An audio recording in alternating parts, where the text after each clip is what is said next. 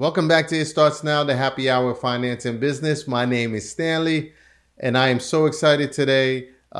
This is going to be an amazing show. I have my co-host, Christine. She's going to come in and chime in on so many things, add so much value. She's a dear friend of mine for I don't even know how many years, but we're here together. And please, Christine, introduce yourself. Let the people know what's going on. Hi, I'm Christine, and I'm Stanley's friend for many years. And his co-host on It Starts Now. But enough for my introduction. We're really here focused is on Lauren Morgan, Esquire.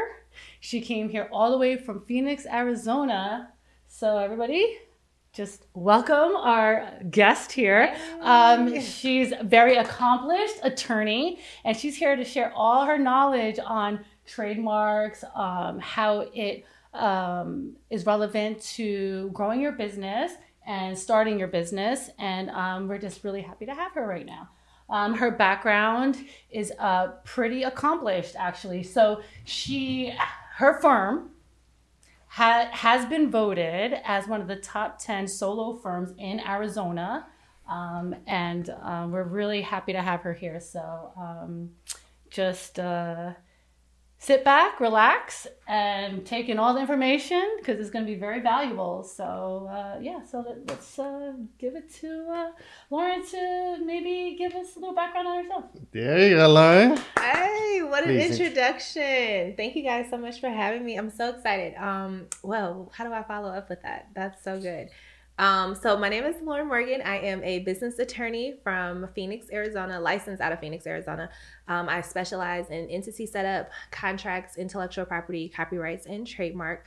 I am the founder and attorney behind Activated Law. So happy to be here. Thanks for having me. Yes, straight off the plane, coming in to the city that never sleeps. Here we are doing this, and it's great. Y'all giving me the energy to be up to do this. So yes. Yeah.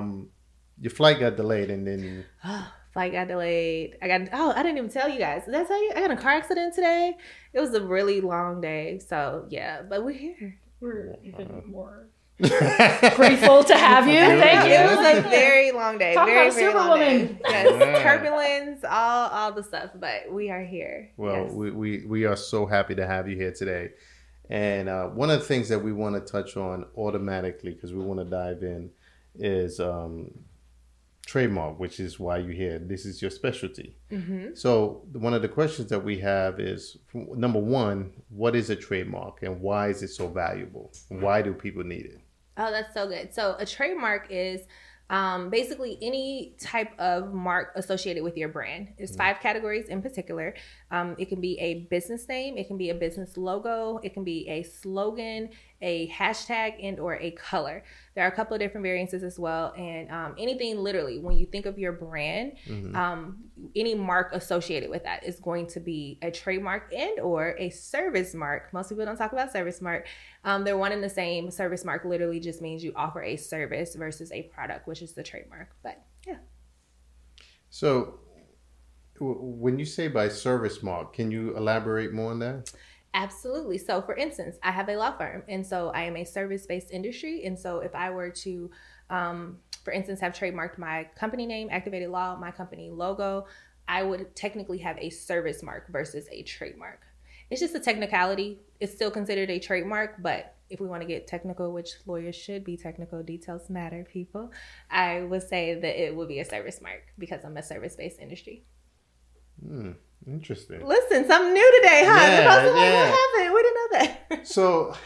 So now let's say, for example, now I have a slogan and I have a logo. Mm-hmm. Why is it important to trademark both? Or is it important? It is very important to trademark both. And the reason behind it is, like I mentioned, it's around your brand, right? Especially for entrepreneurs starting out, we sacrifice so much to get our businesses off the ground. We're building it and it catches fire. It's known in the community around what it is associated with. And if you don't protect that, somebody else is like, oh, this is catchy. This is cool. It sounds good. I'm going to take it and put it with my business, right? So all of the effort, all of the time, all of the sacrifice, right? The things that we can't put a monetary value to, right? Time with our family, time with our friends that we sacrifice to be putting into this brand and investing in and building it up. Now someone else gets to come and basically take your work and claim to it because you've already done the legwork and the footwork and continue to build off of it, right? So one of my favorite examples that I always use is Nike, because they have done a phenomenal job at executing their marketing strategy. It really goes hand in hand, trademarking with your marketing strategy. But when we think of swoosh, everyone knows of Nike, right? When you think of just do it, Nike, that's their brand. And they have programmed us in a sense. When you hear those phrases, when you hear those words, you know that you are associated with Nike. Hands down. You never need to hear Nike, never need to see Nike. You never need to, you just know it is associated with them. Even down to some of the icons that they use, right? Michael Jordan, LeBron James, we know that they are hands down associated with Nike when we see them. That is the importance of branding. And so what you're focused on when you are talking about trademarking is your brand. What are you building? When you hear it, when you see it, what does it make you think of? And it should make you think of our brand. And that is what we are protecting. That is what we are trademarking. And they give you the protections to enforce that. So interestingly enough, I have a little trivia about the Nike swoosh. Come on! I don't know if you all know, but it was actually designed by a graphic designer. And I think she was only paid like $30 or $35 to design that swoosh back in the day. And now look at how it blew up. Right. But they protected that. Listen, for millions of dollars. And millions now. Billions. Seriously. Right. Yeah. So it's really important. Like something that you only paid a certain amount of money for becomes so valuable. Yeah. Yeah. So curiously, you talk about Nike. It's a worldwide brand, right? And, people want to trademark, but how far does your trademark protection go? When you talk about trademarking, is it covered just on a state level? Is it covered federally? Is it covered internationally? If you could speak on that a little bit. Absolutely. Really helpful, yeah, that is a great question. It kind of applies. And you said something before that was really good. Y'all did your homework. That was a great trivia question. Hey, I like it. I like it. Alex, for 200, please. I would have done. But one thing that you said really quick before I answer your question was talking about Nike and how they paid someone $30 to $35. So that is really important to make sure that you own the rights of someone who is actually producing your logo or your trademark. A lot of people go to Canva these days or other websites. I can't think of what they are called right now, but there are websites where you can go to when you put in your business name. They'll even create a business name for you these days. It's important to make sure you're reading the terms and conditions of those, because sometimes you don't own those. And then you want to go ahead and trademark it. And actually you're trademarking something that you don't own. Right? So if you're paying someone for it, you want to make sure that you have a license agreement where you are getting full use of that license, where you can go ahead and register the mark. Canva people that are creating logos, you don't always own that. And so people a lot of times want to trademark their rights from Canva, and it's too simplistic. And the elements that they use are not going to qualify for it to be unique enough as a trademark, which is so important, right? So for those people that don't know, can you please explain what Canva is? It's a website where you can design certain things. Yeah, and honestly, that's once again, get you a marketing and branding professional, because they help bring all of this full circle. I'm not even fully aware. I use Canva for my contract templates, or I use it for a baby shower. I use it as well. Invitations. So, I'm like, you just use it for different things. Yeah, to create. So my branding, my logo and things like that, which I hired actually a branding person to create it personally for me and things like that. But she created templates for me. So when I create contracts for my clients, I'm sending out letters professionally for them. My stationery basically is within Canva. And I can go and take my context of text that I'm preparing for my clients into Canva, so it comes out professional on my stationery. Right. So that's what I use Canva for. I know it can be used for invitations. Yeah. It's basically a platform, I would say, where people can create artistic, not just artistic, but business professional use of different things, posters, flyers. They do a lot of things. But even when you, depending if you have a Canva membership, right? They give you different royalties, right? The little crown will show up showing that you can use this for free, or you have to pay for it. But even if you go and you click on it, they have different restrictions around how you can use that. And they'll even ask you that when you're downloading it. How are you going to use this? Because the license that they're giving you is based upon how you plan on using it. So so many technicalities that a lot of people don't know about, and they're downloading things and putting it on their website, and people are the actual artists that Canva hired to create it, that they only license Canva to use and sell to you for free. Once you start making a profit out of that, putting it on your website, putting it out for posts, and people are coming and paying you for your business and service, you've now had an infringement upon their copyright. Actually, this shifted from trademark. It's not a trademark, it's a copyright. Right. You've infringed upon that, right? And so you want to make sure that that's clear and that you're not doing that. And this is very common if you use Shopify for images. There's limitations how many uses you can use it. So you have to be very cognizant of this, because you could be, you can find legal repercussions if you really don't read it. Yeah. And it's expensive. Copyrights are so cheap to register. They started at about $35, $50, but lawsuits pending those started about $5,000 minimum. And that's with me negotiating it down for you, getting it on a payment plan.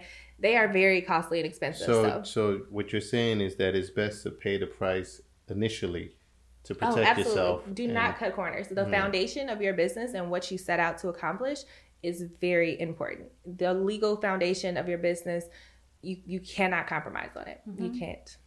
Yeah. So one of the things that Christine and I was talking about, because we were so excited that you were coming in, that we were thinking about what are some of the common mistakes that people make when it comes to trademark. Yeah, so I'm going to go back to her question that she asked me a minute ago, and I'm going to tie it into your question. Go ahead. Y'all see me with these details and like bringing it all back. Hey. Okay, but you had a question about the different, basically it's your jurisdictions, right? So on a state level, a federal level, and an international level. Different laws apply to all above. And so there are state trademarks. I do not recommend them unless you plan on having a brick and mortar and staying in one place. I have an example for this. It's a very cool one. I'm from Chicago, and so in my home state of Illinois, there is a Burger King that exists that is not owned by the franchise. However, they registered a state trademark or trade name, if you will, in the state of Illinois prior to the franchise registering it federally. Wow. And so didn't know that. Yeah, Google it. It's there. It's so cool. Yeah. Right. And so they can still exist right now in the state of Illinois. And I can't remember the parameters exactly, but within a 3-block radius or something like that, the actual franchise Burger King cannot set up a shop within their radius to be in competition with them because they have a state. This is where, for once, the state will actually trump federal. Their state trade name has them protected, and Burger King can't compete with them. And of course, they've offered them money and things like that. It's a small family-owned business. They're not in it for the money. They won't sell it, and they still exist to this day. But that's an example of a state name. Most businesses these days are on the on the internet. They have websites. They are getting people from all over. So I usually don't recommend for my clients to go with state names because it's not going to give them the protection they need. It is limited to the state that you register in, and it's very cumbersome to go to every single state and try to do it. You might as well just get a federal one, right? Which is the most common application that I fill out for my clients. Federal protects you in all 50 states. It protects you in the United States. Essentially, if someone comes in with your name in your category, which I'm not going to get too in-depth and dense. It's over 41 categories, basically, for your field and industry, where you have to register your mark for use, right? So if someone coexists with you in that field and mark, or they're trying to register with it, they will shut it down if they're in the same category as you on a federal level. So it helps you get protections. An example of this is the car Lexus, right? As an attorney, we have a software called LexisNexis.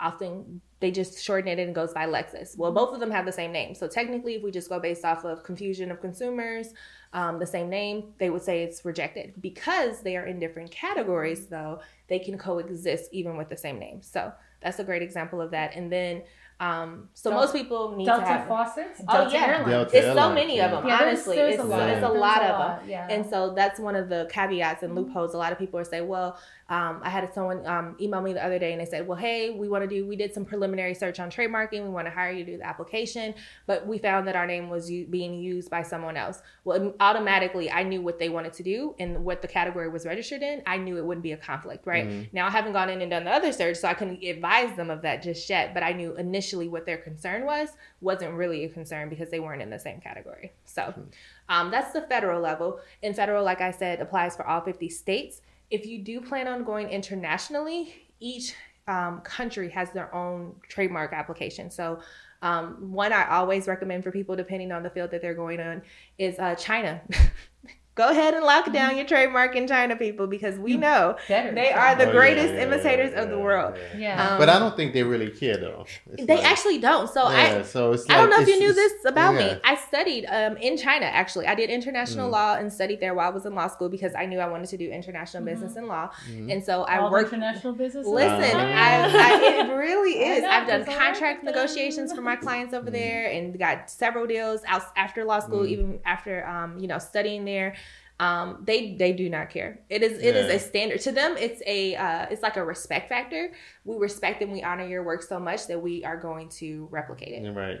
But to us, it's like, hey, you ripping off my brand and you getting money for it, and I need you to pay me for this. It's like sampling. Yeah, it's not seen the same. To a different level, though. It's not. But they do have international trademark laws that you can register your trademark over there and enforce it. It can get really pricey and expensive, so I definitely recommend that people sit down, that they have a strategy for it, a plan, because once you do a trademark application and register it, which is essentially, you were saying some of the common mistakes that people don't do, is that they don't register their trademark. That's the first thing I would say. Just do the research, make sure you register it, and a huge question I get is what's the timing for it? And it's not really set action. Not to cut you off, that was going to be my next question, because look at the timeline... Because it is very important, because in people's mind, they assume, like, because I apply, automatically within the next week, things are going to go through. Listen, but then, I wish. Yeah, but there's steps, right? Go ahead. There are steps to it. So the good news is, from the date that you apply, once they approve the application, and if it is approved, it is backdated to the date of the application. So you do have some protections from the date that you apply. However, the trademark application process is extremely saturated right now for review. It takes about 4 to 5 months just for them to get assigned to an attorney for them to reply to you at all. You're protected through that process, but it does take some time. And so, it can be a lengthy process. You just be anchored in and just stand in there for the long haul. That's what I tell my clients, because it's a little bit of a process. To circling back, when you were talking about legally protecting yourself internationally, nationally, statewide. So, I mean, I would wonder why people would just do it statewide. Is there like a big cost difference? Like, what's the big cost difference between statewide, national, and internationally? Like, what would you be able to tell us about that? Yeah, no, that's a great question. There definitely is a price difference. Trademarking in and of itself can get really expensive because you have to pay, like I mentioned before, for the categories, right? We also have to pay for the marks. In the very beginning, when you asked me what trademarks were, I kind of listed 5 general categories of, your business name, your logo, a slogan, hashtag, or color. All of those are different different uses of your mark, right? And if you have maybe 2 categories that you're doing, maybe I'm going to sell t-shirts and I'm going to sell an educational platform as well. Those are 2 categories. And if I have 5 marks, I have to do 5 marks in 2 separate categories. Off top, without even assessing attorney fees, I have 2 categories times 5 things, 10 application fees that I have to pay. A minimum. They have a scale of application depending on the complexity of information you have to provide. And at a minimum, you're paying $250. So for each mark in each category. So curiously, you talk about a color. Is the color has to be tied to a logo, or because you obviously can't just put any color. Any color. You can't. 1405. No. Go to the hex code, figure it out, type it in. No. That's such a great question. And so y'all can tell I'm like a little bit of a nerd and a geek around this stuff. I've done research and figured it out. So a great example of this, we clearly did it. An example of that is Tiffany & Co. Yeah. Their color that turquoise is unique to them. Now, we've seen a lot of people take the color and use it, but in jewelry, you will never see anyone take that color. So you can take that color for that category. That's the loophole. Yep, that's one of the many loopholes. And so you see a lot of people use it for, nail colors now. Like, honestly, the color has taken off in every other color. But in jewelry, Tiffany & Co. will always be the company that So is Louboutin red? For the red bottoms? For the red bottoms, right. Yeah. They are definitely, and they also have some patents with that as well. Yeah, so there's a couple of companies that were. Absolutely. No, they were. I remember that. That was a few years ago. And a lot of companies started trying to knock off. And now there's a new shoe company. He has like a blue bottom. I can't think of who he is. It's actually a pretty color blue. That is for his shoes. And I don't know. Trademark. I'm not sure that it's trademark, but to me, I just see him doing something similar to Louis Vuitton. I don't know if it's going to take off. Can they do that? Because at the end of the day, yes, of course, Louis is probably like the first ones to do it, correct? So can you? I don't want to use the word steal that idea, but it's basically you're taking from one resource or one idea and then trying to adapt it to something else. Can you do that? Yeah, you can. The hard part about it is they have a really hard time tracing back the original idea of it, right? Okay. Which is why it just has to be unique enough for your brand to set you apart in your category. That's as much as they can try to limit it. So although he's in shoes as well, it's not a red color. So he's doing a different color. And because of that, he can register it. And it can't say, oh, well, Louis Vuitton was the first ever to have a staple bottom shoe. We don't know that, right? Maybe somebody else in the 1700s created the idea. We have no idea, right? So they don't want to go as far as to limit the generality of it, right? It's just the specific, what your brand is, that is what we're going to protect. Your brand is a red bottom shoe. That is what we're going to protect. We're not going to limit people from having a purple bottom or a green bottom. Obviously, consumers will probably look at that and say, you're trying to be like Louis Vuitton. But the trademark commission and other stuff, they're not going to limit that.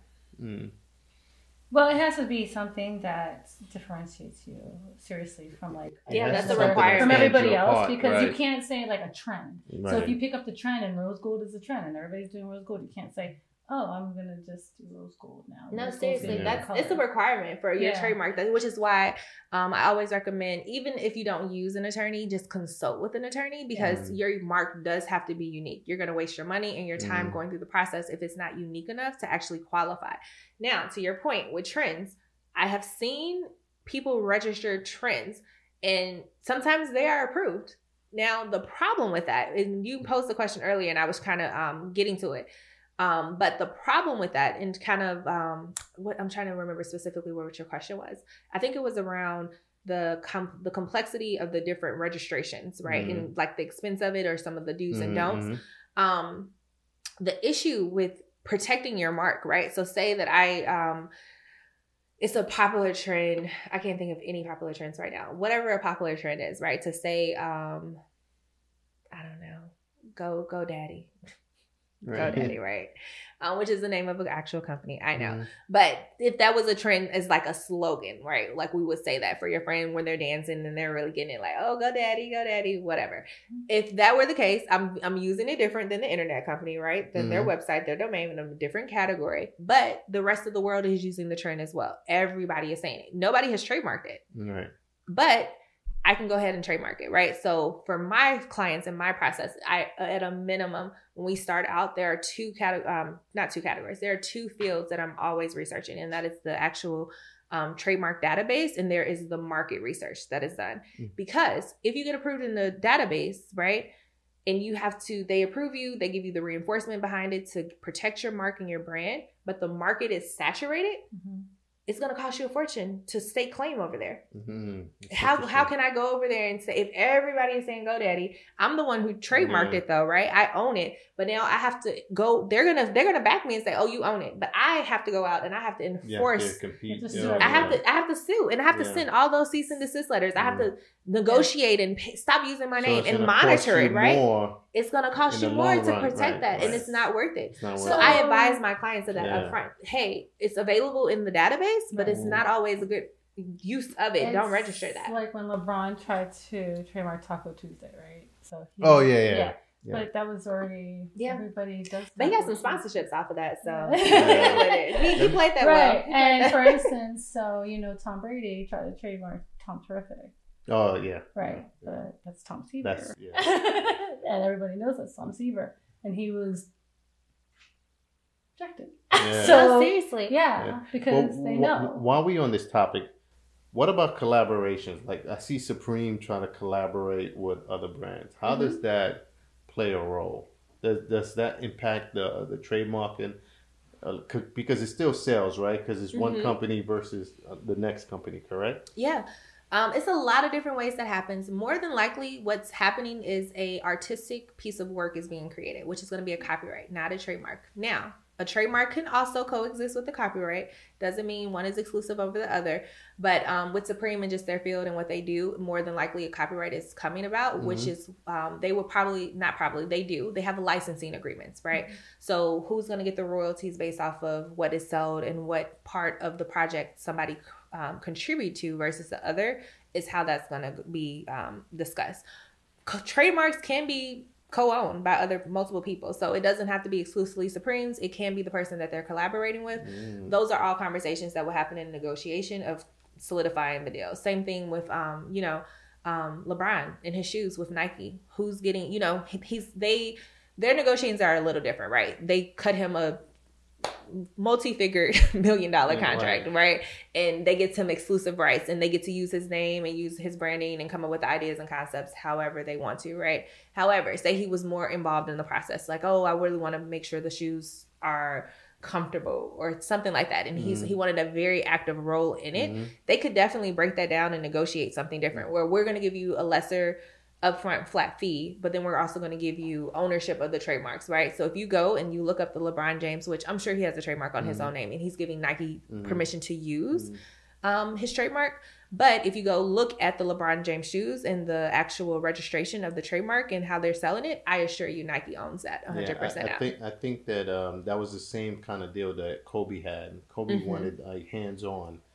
So I think his was more, it wasn't more of a contract where the athlete is more co-ownership. Exactly. Because he wanted more hands-on. Which is very smart. A lot of celebrities are getting into that now. I know Ariana Grande has negotiated some things like that. But the one she came after Beyonce, right? So one of the, an example, and we're kind of getting out of the trademark talk with it, but it applies for trademarks, and really the emphasis on it is a licensing agreement. There's a license produced when we create this, and I'm giving you ownership or use of it.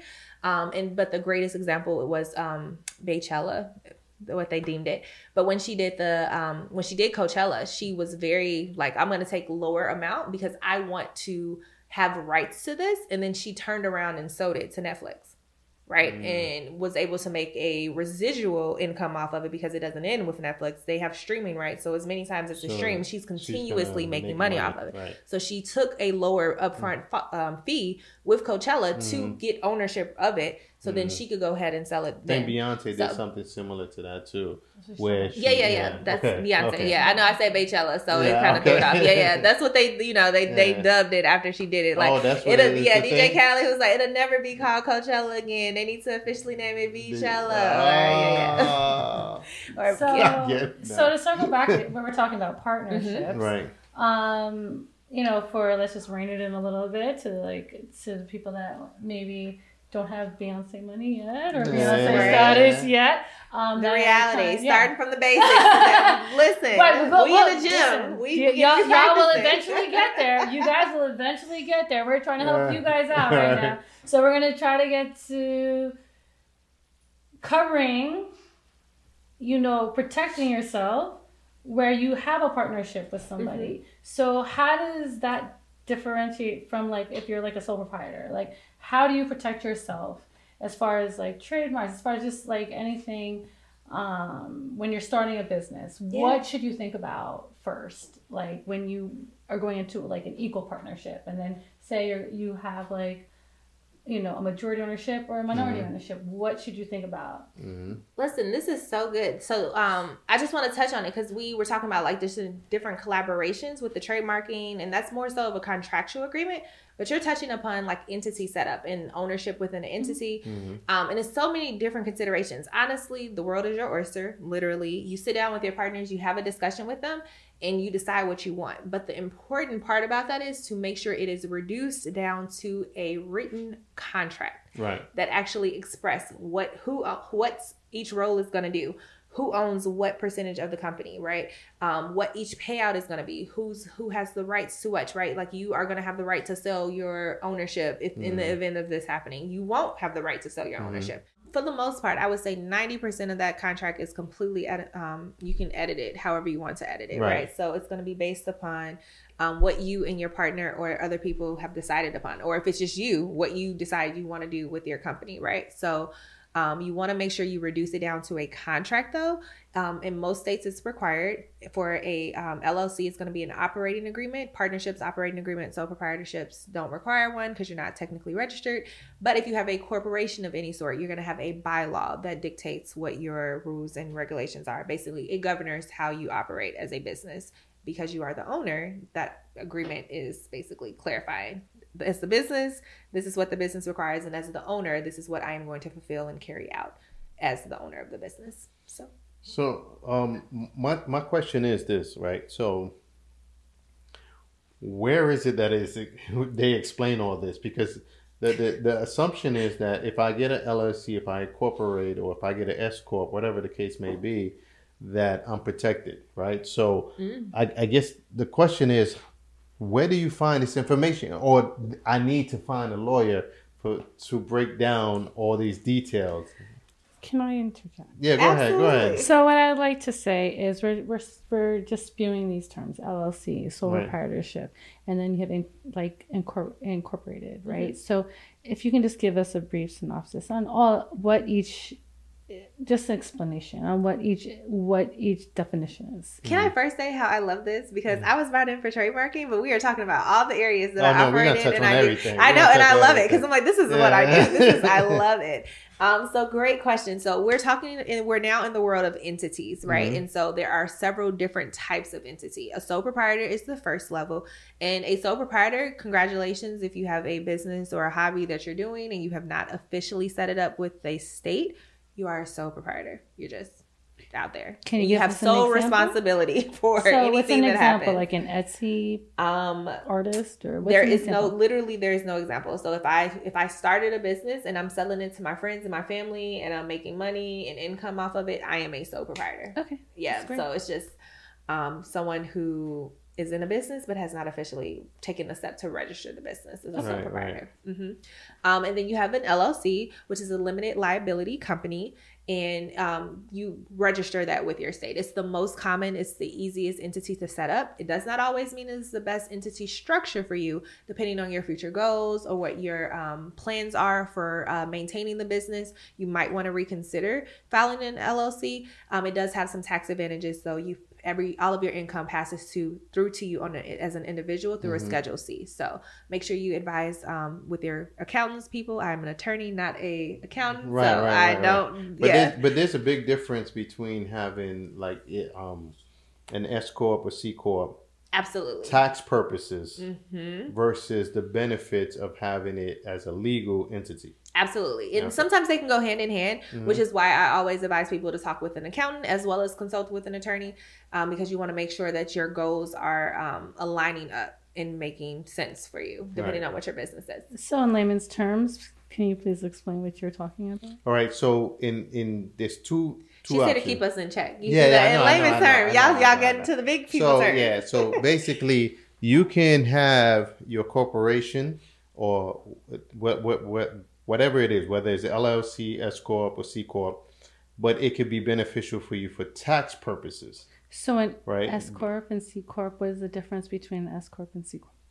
Well, you want me to chime in on that? Yeah, go ahead. Not from the tax point, but an S Corp actually is kind of a blend between a C Corp and a LLC. So an S Corp gives you the structure of some of the shares and the stakeholders that a corporation does without the tax burden of a corporation. Corporations are double taxed. The entity is taxed as well as the individual owner. So if you are an owner, plus you have stake in the company, you're going to get double tax on it, right? So most people they want to circumvent that, which is why being taxed as an S Corp, it basically allows you to be a corporation with all of those features, but get taxed as an LLC. So you only get taxed one time as a pass-through entity on the Schedule C versus the double taxation of a C Corp. So those terms vary state to state? No.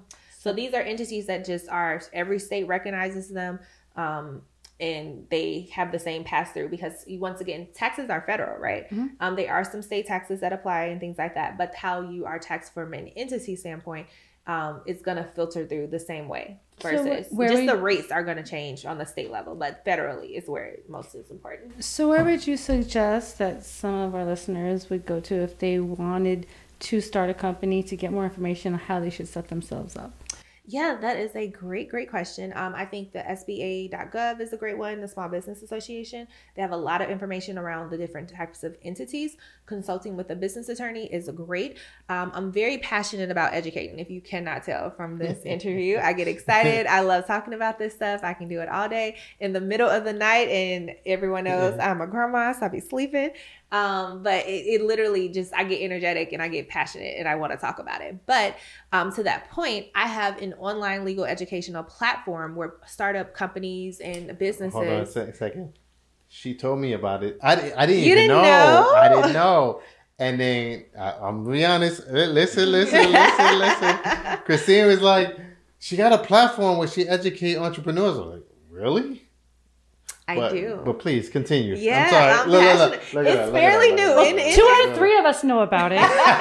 So why don't we let one of the 2? My bad. Go ahead. Give us some information. Listen, just a little bit of grace. Yeah. It is fairly new. It just officially launched a couple of weeks ago. New. Yes, it's been in my heart and it's been a work in the background for years. So I'm so excited that it's finally launched. But it's an online platform for just honestly startups and entrepreneurs who want to educate themselves about it, right? Let's be honest. With Google, you can figure stuff out. But if you don't know something, you don't know to go Google it, right? And so even with that, if you do know something, Google has a plethora of information. It can be overwhelming. It can be time consuming. You're just kind of going through things. You don't really know what you're looking for.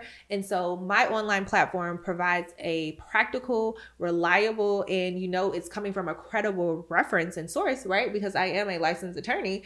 But I'm not your attorney on this, but I've taken my education, my passion, and my field as an entrepreneur and working with over hundreds, many people. I started my first business at 16, right? So I've been in this for half of my life at this point, literally. And so that Salud, experience. By the way, you need to grab the glass because you've been slow tipping. Salud. Go ahead. But that's a big accomplishment, but continue. Thank you. So the online educational platform, it walks people through exactly what I'm talking about, right? It provides contract templates for what type of contract you need. If you go and you're like, oh, what's an operating agreement? I don't know. We have a description of what that is. Actually, we have instructions on how you're going to customize this for your business, why you want to be filling this in, which is so important for startup businesses. A lot of people don't want to talk about this, but startup businesses, in my heart, I believe they're more at risk and vulnerable if they get sued versus the 500 companies. Like I mentioned before, your sacrifice, all of the time that you've invested in your business away from your family. If someone comes and sues you and you don't have the right legal infrastructure in place, it's not just taking your business away, it's setting you back. All of that investment and that time that you have is now null and void and gone. Where the Fortune 500, they don't even get to lawsuits most of the time because they're settling out frivolous cases of no value because they just don't have time for it. They're like, well, I won't deal with this. Here, send them a check. Yeah. Go about your business. But small startup businesses who are trying to build that up for themselves and don't have that chat, somebody comes and sues them, you're taking them out in everything that they've worked and were trying to build to leave the legacy behind them, right? So my heart is really about empowering and educating those people to make the best of everything.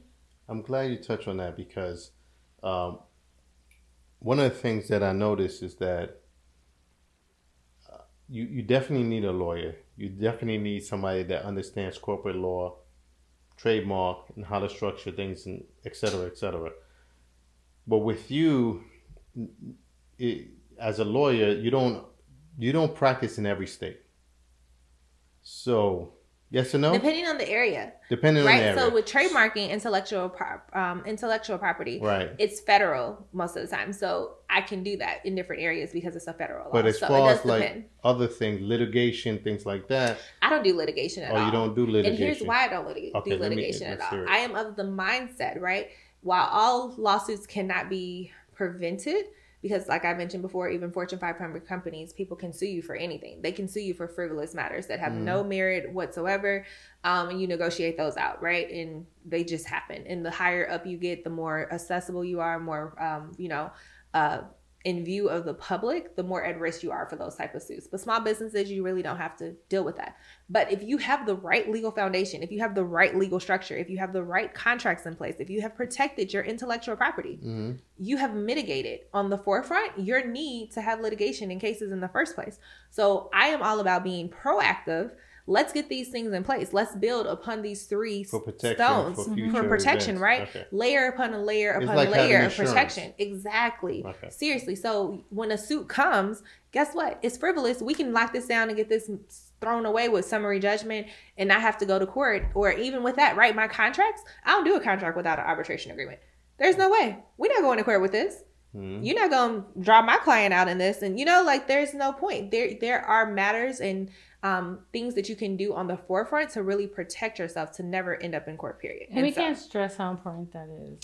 That's you can't stress how important that is when this is your livelihood. And this is... Seriously. And, with people like Lauren that really are invested in people and in protecting people, I think you just have to consider there's a cost in the beginning, but it could save you so much more at the end. So it's very important to do your homework, to make sure you have, you cover yourself and you have the right people behind you, like people like Lauren that can really have your back and know the law. Because when you're doing your own, or starting your own business, or you have so many other things to worry about that you should have somebody, especially with legal things, that really has an understanding of the law to be able to handle that for you. So it's very critical that you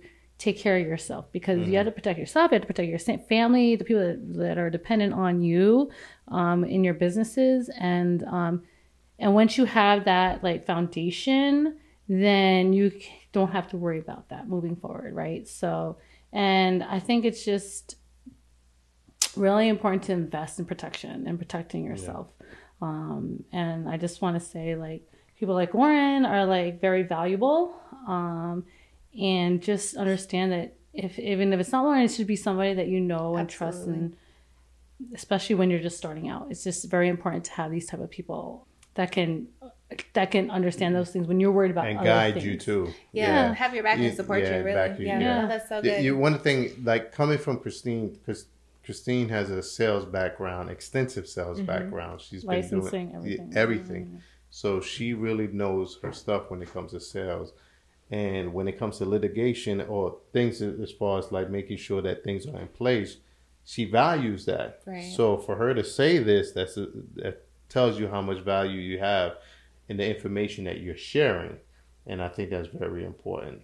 Yeah, you just have to protect yourself at all times, because you can be an artist, you can be brilliant, and it's in 2 seconds, those are the people who are the most vulnerable, because they're the most vulnerable, and there's people out there, I mean, they're like piranhas, they're out there, they're waiting. Oh my God, stop talking about your great ideas and going into these meetings just without having NDAs. Do it and cover yourself, because somebody else is going to do it. And they have the money, they have the resources, so you come in, you share this idea, your passion, you share your vision with them, and they're positioned to do that, right? You're like, hey, I want to partner with you, I want to get you in on this, and they're like, oh great, now that I have your idea, I don't need you anymore, right? I'm just going to go and do it. And my lawyers took care of it. I have had clients time after time, at least for a while in my firm, I was so discouraged because it was happening multiple times a week.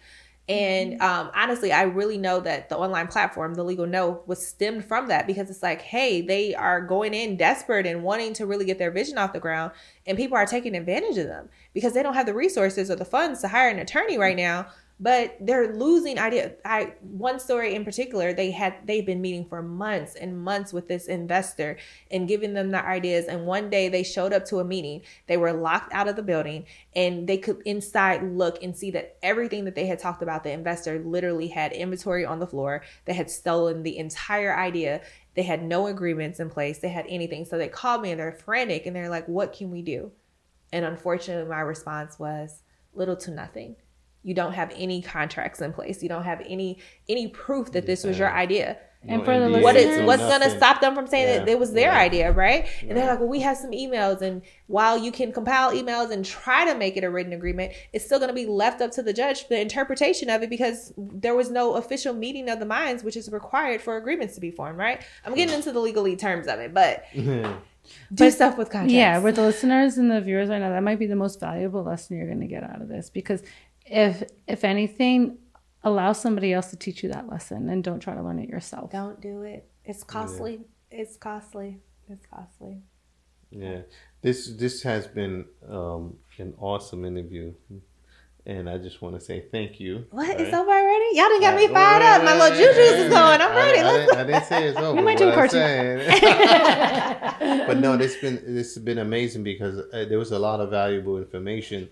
And when you go through the cycle of sales cycle, whether it's sales cycle, whether it's going through the law side of it, there's certain things that you say like, all right, I got to make sure I got things in place. I got to make sure that I'm protected. I got to make sure that, I got the right team around me to make sure that I move forward properly because like Christine said, there's a lot of piranhas out there that's ready to bite. Right. So,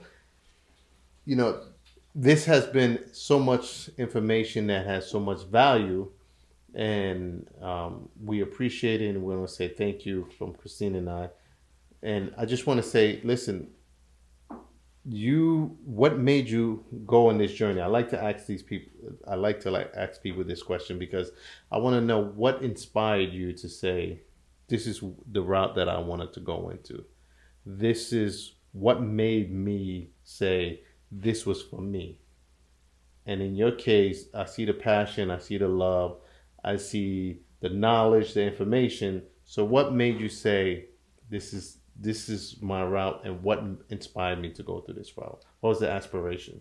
Yeah, no, I think that's so great. And so I think for me, I've kind of created a niche, and I've done some litigation. I've kind of journeyed into it, but I think my passion is the pre-litigation because I've seen so many people become, like I mentioned, vulnerable in that area, and just the lack of knowledge, the lack of support from attorneys wanting to nickel and dime them. They're just a number, right? And so I was having a lot of clients who couldn't afford me, but they needed protection. And so my heart was crying out. And so I would compromise, and I'm like, well, I'll just do it pro bono, or I'll just do that. And at some point that compromises my business, right? Where my customer service is declining because I have paid customers who can't get access to me because I'm over here doing some other stuff, right? And I really just had to take a look back and say, hey, I'm passionate about this and I want to help these people, but it's really not working for my current business model, right? I'm dropping the ball over here. I'm still not really being able to support and serve them the way that I can. Where's the middle ground for this? How can I be successful in my full on service, but still provide some type of resource to these people, right? And so I think the passion is just there. Like, I think passion isn't something you can force. It's just something that you're wired for. It's just something that you breathe. And so I'm passionate about helping people. If anyone asks me, they're like, oh, I'm going to call you an attorney or Esquire. I'm like, call me Lauren. Because I'm a servant above all else. That's my name. Call me Lauren. I don't need any title of any sort. My name is Lauren, right? And so even my uncles, like growing up, they'll tell you, like, I was so adamant about, like, oh, let me take your tray and like throw it away and do all that. My heart is really to serve people. So that passion was always there. And when I saw the need for people, I really just kind of saw it and said, well, I have a skill set and I have something that can provide a need. How do I do that? And so the Legal No was honestly, it's a mirror of what I do with Activated Law. I'm passionate about both what I do, protecting, being proactive with it. One's I'm just a little bit more hands-on. The other one, I'm just providing a resource for people, right? But they mirror each other. They do this exact same thing, the exact same practice areas, but it allows me to touch everybody. From the people who are just starting out, from the people who are all the way up, who don't have the time and the means to go and research things and figure it out. They need to hire me to do it for them.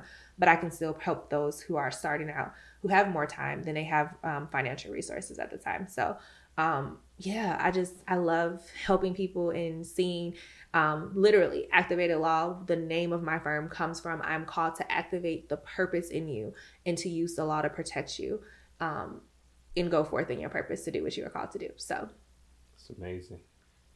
Truly inspirational. Yeah. Really, coming from a female. I know. It's truly inspirational. Thank really. you so much. Because, some people don't know how to help others with their expertise. Yeah. Right? And you found a way. So I applaud you for that. And I think, you want to applaud. Let's just do that. Let's cheers to that. Let's cheers. We like to cheers. You behind. Yeah, we've been waiting for you for some time now. It was my plane. It was the plane. We had to pregame. we had to pregame, and you're literally like Give me time. a few drinks behind. Yeah. Yeah. So. No, But- Christine is right. Thank you. And for women, that's very for young girls that's looking up and that's really looking to see what path they could go into. That's one of the paths that you setting out for them to say, okay, I could look into doing something like this. And beyond women, it's people that aspire to just own. Yeah. True. And own their own business, and really have control of their career and control of their destiny, and they just need a little bit of help from other people. So, just on behalf of all those people, I'd like to say thank you. On behalf of all those people, I'd like to say thank you. Absolutely. Yeah. So I think that's so needed. You just said something, and like inside it's like, say this. I'm like burning to say it.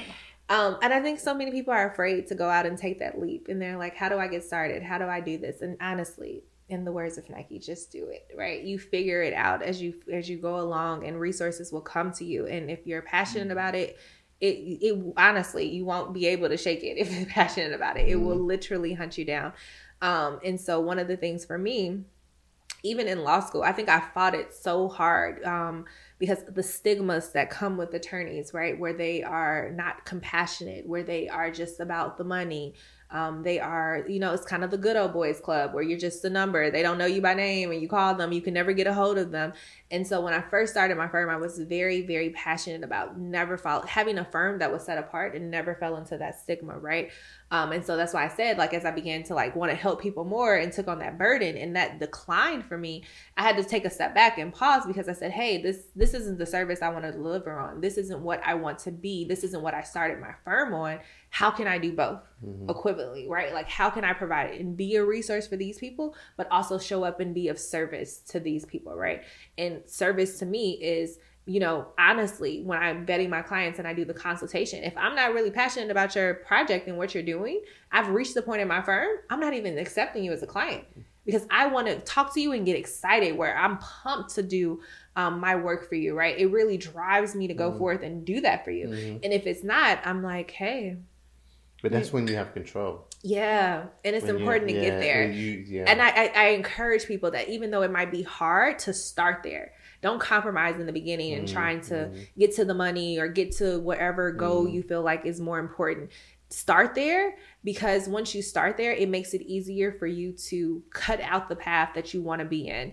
And listen, right. Yeah. Absolutely. It starts now. It starts right now. And don't compromise in the beginning. That foundation is so important, right? Which is why for me, I think it was so easy for me to take a step back and realize, a year or two into my firm, saying, hey, okay, things have fallen off. Things don't look like what I wanted it to look like. I need to make some changes with this. But my foundation was solid. My foundation on what my passion was and why I was starting my firm, what I wanted to do, how I wanted to look different from other people. Even the name of my firm, right? Most people are Morgan and Morgan, right? Lauren A. Morgan, firm, and no. And it just, even my friends, when I was like throwing that name out, they wouldn't let me settle on that. They're like, that's so boring. That's so traditional. Lawyer, you're nothing like that, Lauren. You're full of passion. You're so exciting. When people work with you, you don't remind us of traditional lawyers. Your firm name cannot be traditional, right? And so even Activated Law, most firms don't have a non-traditional name like that, right? So my foundation from the very beginning, I made sure that I was cut from a different cloth. And I was intentional about that. So even when things went astray, it's like, hey, that's not my foundation. That's not my root. I can come back to this. Do not compromise in the beginning. You cannot afford to. So interestingly enough, like you can apply that, like your resource, right, for people that want to start business, but you're also an inspiration because you have your own business, right? True. And right now, all of that advice, exactly what you just said is going to be valuable to these entrepreneurs as well. Not just the legal stuff, but just your example. So no, I'm really serious. Like just your example, and it's inspirational to differentiate yourself from the next, right? Oh, absolutely. And that's what's going to make you successful, right? And so I just want to say, you know, you're a great resource and you have so much more to offer. So if you can just tell people where they can reach you, like if you could tell our viewers and our listeners where they can reach you, because you obviously know what you're doing. Yeah. You obviously have so much more to offer. You obviously have answers to a lot of questions. Like if you could just share where they can reach you, your resources that you offer, then that would be very helpful as well. Absolutely. Okay. So, as I mentioned before, my firm is Activated Law, and the online platform that I keep mentioning is called The Legal Know. So, The Legal Know is found at thelegalknow.co, and it's KNO, so like a play, you know, for your reference and your knowledge that you are getting from the platform. And it's a play on it's like a pun intended. So no more legal issues, because now you are in the know. So listen, right? Like so thelegalknow.co. And then also, if you guys want to contact me, you can go to activatedlaw.com and book a consultation, or you can email me directly at info@activatedlaw.com. Thank you so much. Thank you so much. Thank you guys. Yeah. This is so great. Yeah. Christine, this is it. Thank you. I know. No, thank you guys for your patience and waiting on the pilots and other people who are out of our control, weather, turbulence. Nah. We actually we owe you, because you gave us so much knowledge. You gave Stanley knowledge, me knowledge, all our viewers and listeners knowledge. And we're going to take it from here, and hopefully we can get some success stories out of this. Please. Oh my gosh. Absolutely. Just anything. We would love to hear the success stories after everybody applies. Yeah. Even if you just take it and you go to Google and you figure it out, that is my heart to educate. So please share them with me when they come back. I hope this helps someone in any capacity to be encouraged at a minimum. Even if you're just encouraged, let me know. Like, hey, we're here for that too, right? It's so good. Encourage us. Do we count? Absolutely. Every person. All right, guys. It's been great. I just want to say thank you to my co-host Christine, Lauren, for just coming here, dropping so much jewels. Everybody have a good night. Thank you, guys. Good night. Good night.